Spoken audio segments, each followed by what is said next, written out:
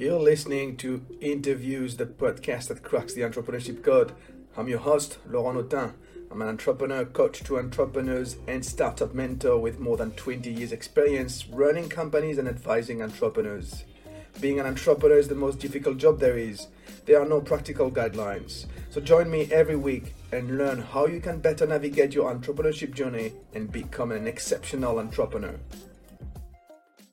Hi, this is Interviews episode 100. Yes, 100 interviews with entrepreneurs across continents, and I am not counting special episodes.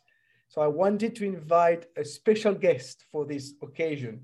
And I have the pleasure to be with Paul Tasner, the co-founder and CEO of PulpWorks, Inc., which he founded 11 years ago at the age of 66. Whoops, 66. Yes, you heard me, 66, after working for other people for 40 years. So if you do a quick calculation, it gives you an idea of Paul's age today. And so for episode 100, we're going to celebrate senior entrepreneurs. Paul's company, PulpWorks, designs and manufactures sustainable packaging for the consumer packaged goods industry. It offers compostable products molded from 100% post-consumer waste paper and agriculture. Said another way, PulpWorks turns garbage into safe, planet-friendly products. Paul has also been a TED resident since 2017. His TED Talk, How I Became an Entrepreneur at 66, have had 2.4 million views and counting. Before I turn to Paul, log on my website and download your copy of my ebook, The Entrepreneur Mindset, 7 Tactics to Avoid Being the Bottleneck in Your Business. You'll find the link in the show notes. Interviews is brought to you by Social Prize, a global remote company that has been providing marketing and communication services since 2005. Their goal? Help you thrive in the new normal. Log on their website to learn more, socialprize.me. Hello, Paul. Thank you very much for joining me today. My pleasure. Thank you for inviting me. So I've watched your TED Talk. I really enjoyed it, and that's why I contacted you. I contacted you right after I watched it. Excellent. And you know, I think you're a great representation of the saying, age is just a number.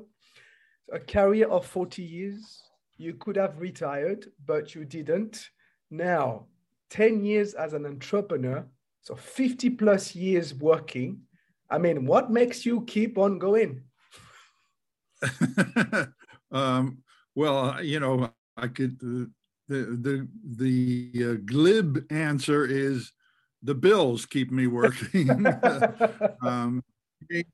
paying the bills. And that's actually true in many ways. I mean, you know, the cost of living, and I certainly don't have a lavish lifestyle by any means, but just the mere cost of living, and particularly living in California, is very, very costly. But I think it's also important to say I really like what I'm doing. I would miss it if somehow it disappeared tomorrow. I don't have hobbies like golf or things of that sort that, you know, people sort of gravitate to in their retirement years. So I really like what I'm doing. I think I'm doing something positive for the planet. It gives me a lot of wonderful feedback. It just feels really good to be involved in something that doesn't feel like work, as they say. I mean, and right now, having done it for 11 years, you know, we have a system, and we have collaborators and partners, and I'm able to accomplish what I want to accomplish in a brief period of time. It doesn't, you know, I don't put in 10-hour days or things of that sort. I have return customers and customers who refer us to other customers.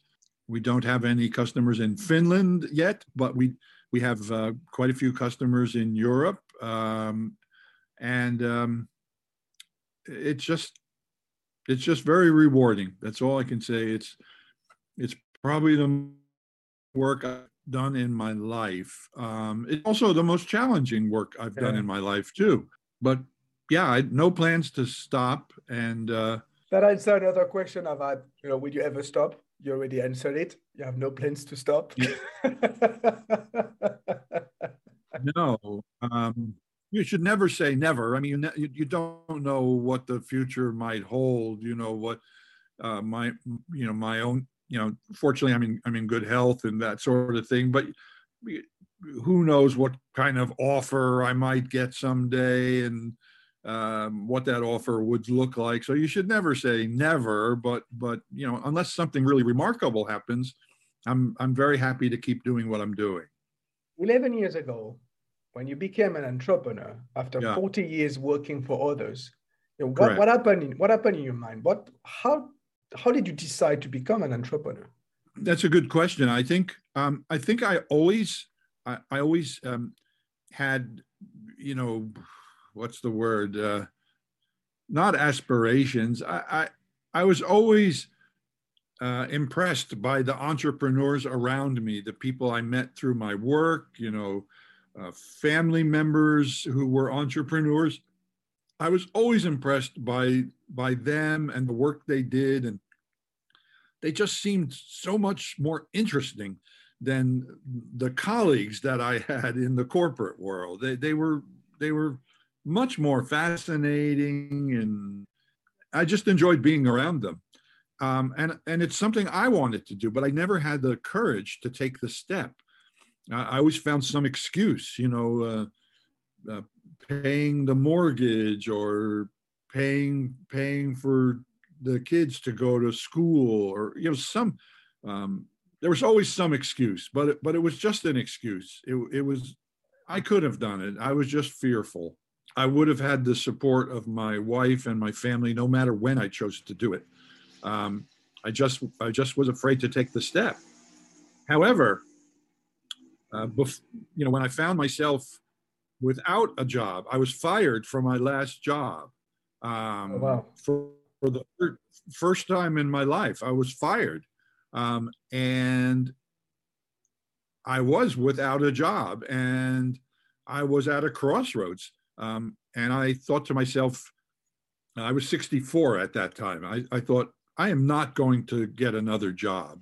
No, people just aren't quick to hire a 64-year-old, sadly, nor did I want another job. I was done with working for others. So the question became, what can I do? What can I do on my own? And it took me 2 years to clearly develop the idea for PulpWorks, getting all the pieces in place, and testing my theories and bouncing questions off other people. It took 2 years to come up with the plan, but once I came up with it, I went at it full speed ahead, and I'm glad I did. I'm glad I did. So getting fired was as they say, a blessing in disguise for me. Yeah. It's never too late to reinvent yourself. It is. It really isn't. If you have the passion, never too late.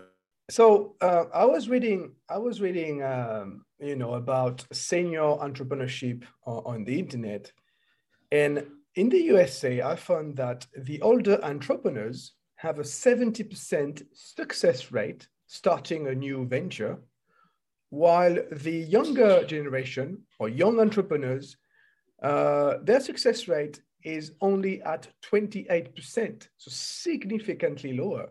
Well, why is that? That makes sense to me.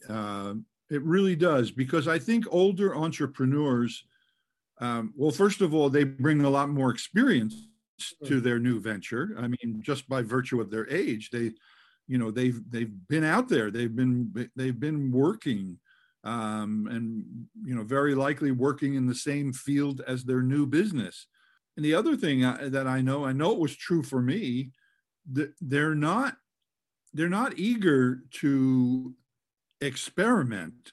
They want to get it right the first time. Unlike a 28-year-old, if their business idea fails, they just pick themselves up and try something new, a new version, a new variation on the original idea, maybe a whole new idea. But when you're 66 or 76, you don't have that many new ideas available to you. You want to get it right the first time. I know that was the case with me. I wanted to make sure that my concept, PulpWorks, was the right one for me, that it had, that it had everything that I was looking for, including, a good chance for success. I just don't think that older entrepreneurs are willing to gamble with their time the way younger entrepreneurs can and are willing to do. It makes perfect sense to me. Would you say you are on a quest to promote entrepreneurship among senior people? Well, quest sounds like something out of literature. I can't think of myself. I wouldn't say I'm on a quest. That sounds too grandiose. Okay. But I'm certainly eager, willing, and anxious to promote it. I really am. I mean, how far I'll go, I guess, is the question. But I love talking about it. I love promoting the idea. You could say it's a bit of a quest, I guess, maybe quest without a capital Q or something like that. Fair enough. Why is it so important for you? I mean, I know, like myself, I mean, there's so many people my age who are just, they still have ideas. They're vital. They want to make a contribution. They've had successes in their life already. They've been down the road. They know they know what to avoid, what to do. I think we just bring a lot to the table. We bring a lot to the table. And I don't mean just as entrepreneurs. I mean, even as employees. I don't understand why a company wouldn't hire a 60-year-old, somebody with, say, 35 years of experience. Why wouldn't they hire a 60-year-old who's going to bring all of that experience with them and probably not be looking for another job so quickly? In other words, probably willing to dedicate the next 5, even 10 years of their life to this particular employer. Whereas a younger employee, someone in their 20s or 30s, anxious to climb the corporate ladder, they're going to move on in 2 years if they're not getting what they want, or 3 years. You can't count on them to give you more than that if they feel that they're not getting what they want. I don't see the issue. I mean, somebody who's 60 brings 35 years of experience. They're willing to give you the next 5, 10 years of their career versus somebody 25 who's got virtually no experience and is only willing to give you a couple years if you don't give them what they're looking for. To me, there's no comparison. And yeah. I don't understand why businesses aren't beating a path to the door of older employees. I honestly, I'm sure they've got their reasons and their explanations, and we're too expensive, or we're too set in our ways, or I'm sure they've got their answers, but they're not sufficient answers if you ask me. I get you. I'm sure. So they have answers like, health issues. Yeah. Yeah. Oh, yes, like we're stuck paying your health insurance, and yeah. You're absolutely right. You're absolutely right. I'm 45. I have like 20 years of experience, and I can say that my way of working has changed over time. To give you an example, today I work smarter and not harder, right? I used to work harder, a lot more hard, but sometimes it was not as smart as today. I, But I, I also spend more time enjoying the ride than going from one peak to another, without stopping to enjoy the view. And that I believe makes me more efficient. So now I'll put myself into your shoes. With you have like 30 more years of experience than me, which is huge. And so that gives you a lot more perspective than me. So how have your way of working transformed over the years? that's an interesting question.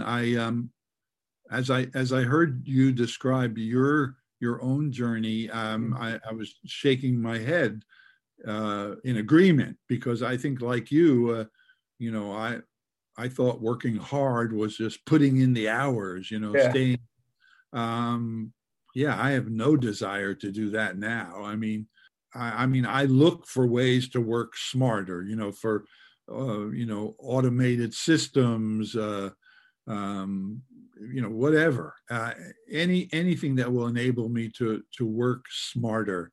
And I guess working smarter means putting in less time to get the same thing accomplished, or maybe even something better accomplished. I'm pretty happy with the way things are now. I mean, I feel like I'm working smarter, and especially in the business that I have, I'm working smarter. I'm working more flexibly. I don't feel the need for a permanent office anymore. I've tried to eliminate paper, from my life and my business as much as possible. And I think I've been fairly successful at that. Well, I know I have. I know I have. In fact, as we speak, I'm moving. My wife and I are moving from California to the East Coast, to New York, and basically we had to pack up our lives and move yeah, it across country. So we did a lot of discarding and donating and selling, and trying to trim down our possessions and stuff. And I know, as far as my office is concerned, I've been working from home since the pandemic. We used to have an office, but ever since the pandemic, I've been working exclusively from home. And I was able to fit the paperwork, et cetera, of my business in one box for the move across country. And I guess the only thing better than that would be no boxes. But one box is not shameful at all. One box filled with a couple dozen files or something. I'm not ashamed of that. I think that's pretty good. My laptop computer and one box, and that seems to be all I'll need to get my roots planted again once we yeah, arrive in New York. yeah. What have you learned about yourself since you became an entrepreneur? Well, the main thing I've learned about myself is that I'm a better salesman than I ever gave myself credit for. Oh, Um, interesting. yeah, I always thought that I was a dreadful salesman. Yeah, Um, I didn't like sales. I didn't think I was very good at it. And I wasn't very good at it, but I think I've become better. And I've heard many people say, I'm sure you have too, like you're always in sales. You're yeah, selling yourself or your business or your idea, or you're always in sales one way or another. But now I'm really in sales. I mean, I have a business, with a service and a product that we provide to other businesses. So, and I'm better at it. I'm better at it than I gave myself credit for earlier in my life. I think I tried to be the salesman. There were things about the salesman that I would meet throughout my life that I didn't like. I was not attracted to them or their business. Most likely they weren't successful selling me something, or if they were, I reluctantly purchased it. So I tried to model myself after those qualities that I found attractive. You know, the salesmen who were also very very technically competent and could act, you know, in a consulting capacity as well as a sales capacity. You know, salesmen that treated you with respect, you know, and that, you know, you weren't just another sale for them. I've tried to model myself after, you know, the better qualities in the world of sales, and I think I've done okay. I think I'm a pretty decent salesman for my business, I'm happy to hear that. You know, when I do sales training with my clients, I always have that exercise where I ask the trainees to describe the worst salespeople they know of, and it's always it's what you're saying, you know, and it's always the same things that come back. You know, someone who is pushy, someone who doesn't listen to you, someone who follows his or her agenda, etc., etc. So we all know what a bad salesperson is. And funny enough, we tend to repeat the same patterns. Yes, yes, So we are able, if you are, so what I tell my clients, if you're able to, you know, identify what a bad salesperson is, well, you're also able to identify what a good salesperson is. It's exactly the opposite. Exactly, exactly. And we've met plenty of both, really. Yeah. So you talk about your business. Tell us a little bit more about PulpWorks. We convert waste, primarily paper waste and agricultural waste, into packaging. In most cases, I would say premium kind of packaging, for cosmetics, electronics, pharmaceuticals, medical devices. The method and the process that we use is not novel. It's been around for many decades. Yeah. And it's the same process that's used to make egg cartons. If you know, I'm sure you right now have a carton of eggs in your refrigerator. And that process is called molded pulp or molded fiber, where paper waste is taken and turned into a slurry or, you know, something like that, and then filled into molds and dried and pressed, and you know, voila, you've got an egg carton after that process. That's a pretty basic kind of work in our field.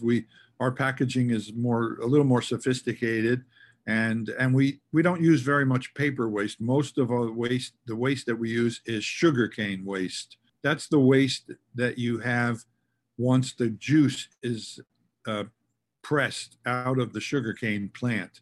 You're left with a fibrous mess, really. Yeah. And that fibrous waste is turned into a pulp with the addition of water. And then it's that pulp that we press into molds to create our packaging. And it gives you an end result that's not at all like egg cartons. It's very white and smooth and sleek, and has a very premium appearance. But the good news is, just like an egg carton, it's completely compostable, it's recyclable, and it's biodegradable. So you kind of have the best of both worlds. You have a good-looking package that's also very sustainable. I'm not very familiar with this industry, so Yeah. here's my question. If it is that good, why don't we see it more often in other industries? Sure. Well, a number of reasons. It has design limitations. There are a number of design concepts that you can't do in our process. Right. You can't create bottles.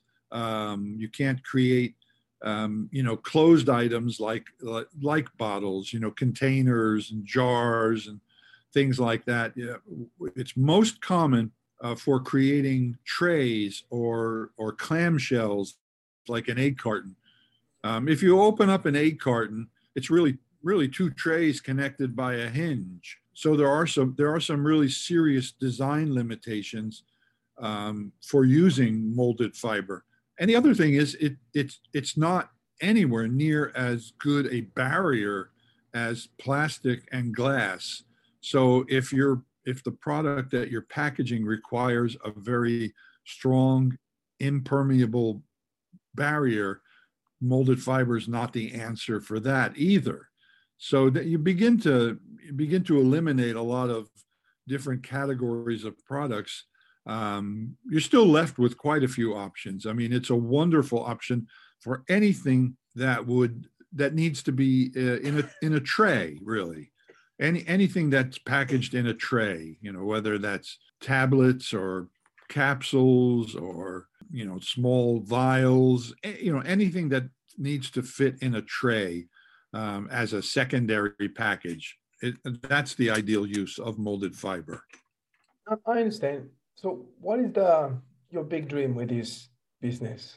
Well, we certainly could stand to have more business. That would not be bad. I haven't really allowed myself the luxury of establishing a dream for. Well, I don't know if it's a luxury, to be honest with you. I've tried to immerse myself in the now, the current, and I've tried to make sure that I'm enjoying I know it sounds like a cliche, but make sure I'm enjoying the journey instead of the destination. So I really haven't focused on, the next 5 years or the next 10 years or something like that. I'm much more caught up with what's going on right now and making sure that I'm enjoying that and getting the most out of that. Let me ask you the question differently. Okay. What's the legacy you would like to leave behind you? That is the same question in a much more interesting phrase, I guess, the way you've described it. I would like the business to live on beyond me, and hopefully in its current fashion, meaning that the PulpWorks name would carry on, and I'm not exactly sure, what that would look like. Would a colleague or a family member take that over? Would one of my current partners, I have manufacturing partners in different locations around the world, would one of them want to absorb my business into theirs, but still keep it as a distinct, name within their business? Somehow where the name would live on, somehow the name would live on. I think that would be very gratifying to me to know that it will persist, and that the next generation and the generation after that will hopefully hear about it in some way, shape, or form, if they're ever involved in sustainability. Yeah. Yeah, thanks for asking it. I think it is an important question, and one that I don't spend enough time thinking about. It's okay. You don't have to. No pressure. No, it's good. It's good that you asked me. Excellent. I have two more questions for you. Sure. The first one is, what would be your one recommendation that you would give to other entrepreneurs or aspiring entrepreneurs? If you can, if you can, I'm addressing the entrepreneur. Build a new business based on your experience. If you've been an electrical engineer for 30 years, don't necessarily go into guitar making, and that might be a passion of yours, but I think you're more likely to be successful if you build a business based on your electrical engineering experience. Now, if you can't stand being an electrical engineer anymore, fine. I totally understand that. But if you can build that new business based on your decades of experience, it gives you such a great foundation to build that business, rather than, basically starting from scratch. But if you've got the passion, to try something completely different, more power to you. But, I know I built my business on my background, and I don't regret it at all. I mean, it gave me a great foundation, and it gave me a lot of confidence and strength, because I was building it on something that I had spent decades building already. And am I addressing a senior entrepreneur? If you want to, yes. I mean, particularly if I am addressing a senior entrepreneur, don't try to raise money from investors, because they're not going to be able to get away from your age. Yeah. No matter how much experience you have, if you've never been an entrepreneur before, and you're asking them for X million dollars to start your new business, you're wasting your time. They're not going to do it. And we spent a year knocking on doors like that and getting the door slammed in our face. You're too old. You have no entrepreneurial experience, et cetera, et cetera. So don't waste the time. Raise the money some other way. Start slowly without any real funding. Just go slowly and build up the business at a slow pace. Yes, it's a lot different than getting a big investment, but you'll never have those investors on your back ever. You'll be free of that kind of burden to satisfy those investors, and I think that's a blessing, really. The message was given. Actually, it's also a good message for the young entrepreneurs and the startup founders. So my last question to you: how can people contact you? I'm easy to find. I mean, the easiest way is through the web, through our company's website, and the website is PulpWorksInc.com. And there's a contact page at the back of the website. I think that's the easiest way. Excellent. And before we leave, I encourage people to go and watch your TED Talk. I forgot the name. Oh, there you go. The title: How I Became an Entrepreneur at 66. Thank you very much, Paul, for your time today. Thank you. Thank you for the invitation. It's been a pleasure, and I really appreciate it. And I hope our paths crossed again as well. I hope so too, and thank you for listening. If you have enjoyed these episodes, subscribe to my podcast so you don't miss any. See you next time. Bye for now.